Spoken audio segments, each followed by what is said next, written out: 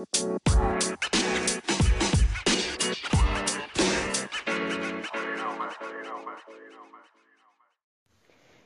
friends, this is Learning with Liz, and today we are going to talk about green lifestyle.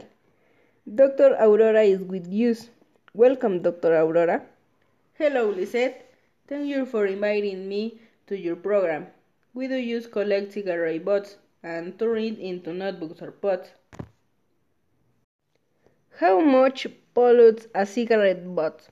A cigarette butt can contaminate up to 15 liters of water. What is ecofilter? It is to degrade a cigarette butt without using chemicals. What is the process?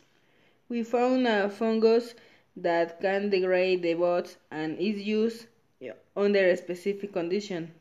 What products can be made? Now we are making jewelry for women and pots. Okay, thanks for being with us. Thank you for inviting me. Friends, this was all for today. Don't forget to hear us in the next episode. Bye!